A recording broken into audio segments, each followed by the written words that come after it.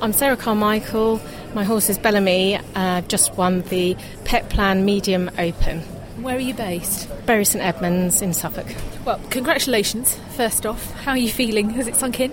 I'm still on cloud nine, really. It's I actually feel that I managed to ride the test as best I could, and that doesn't happen all that often. You can always beat yourself up that you haven't done a good enough job, but I did go wrong in the test, unbelievably, and I was beating myself up about that, but the way of going I was really thrilled with.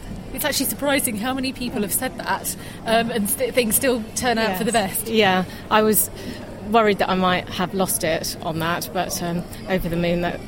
But you pulled it back together, and then what goes through your mind when you kind of when the realisation comes and think, oh, actually, that wasn't quite right? What a complete idiot you are, and you don't deserve to be riding this lovely horse.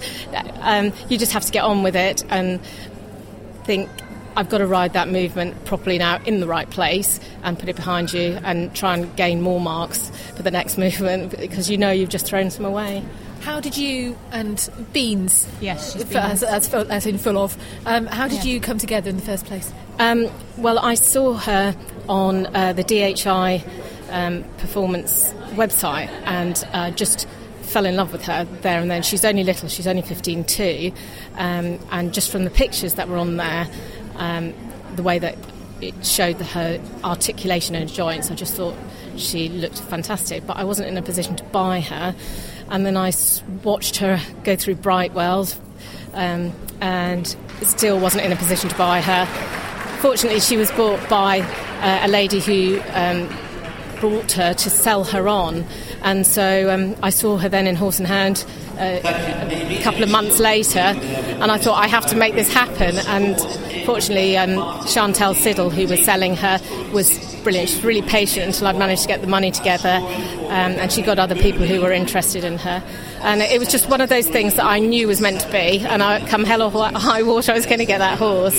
So because dressage isn't your life, you do have other existence, don't you? Yes, I have to fund the dressage and other things.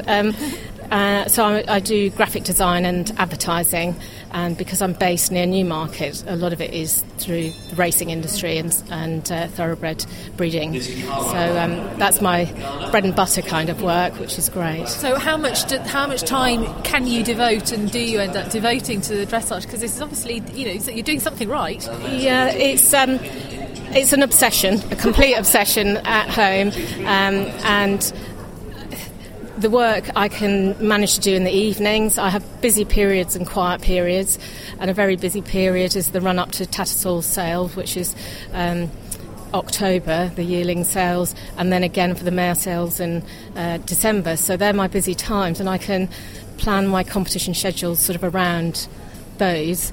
And I can work late through the night and ride during the day. And the internet makes everything possible. There's not that many meetings that you actually have to have in person. So, yes, it's workable. And horses are, well, my life does revolve around the horses. Yeah. Your journey to this point hasn't been the smoothest for a variety of reasons, has it? No, I've had quite a run of bad luck, and this is just, we're at the other side of the tunnel now. I'd had health problems, and I made a decision that I was going to carry on riding through treatment, and Beans is, I feel so at one with her when I'm riding her, that I knew that even if I wasn't on form, although she's a lively little character, I'm never going to end up in my teeth on the surface. So I carried on riding through treatment, and it did me the world of good, and it it made us be able to carry on progressing with the training, and so it was the perfect tonic, really. Sounds like a very special bond that you have with this horse. Yeah, absolutely. She's not the most straightforward in her temperament at home. I mean, she's very sweet, incredibly sweet natured, but she worries. She's a dreadful worrier about things when they don't happen exactly as she thinks they should. So routines are an absolute must with her, but she's so worth everything running around her and other horses fitting in around her, because she gives me 110% every time when I'm riding her, whether it's at home or competing, and inevitably if we're not going that well at a competition, it's my fault, not hers, you know. Where do you go from here? We've just started doing flying changes, and I'm going to concentrate on that and get those polished up. So she's a horse that has so much ability and willingness to do it that I feel that we can really aim high. It might take us a while to get there, but you know, she's so capable, and she's the most exciting horse that I've ever owned. Well, let's hope that this is the last we see of you here at these championships, and then further afield. Best of luck, but congratulations for today. Thank you very much indeed.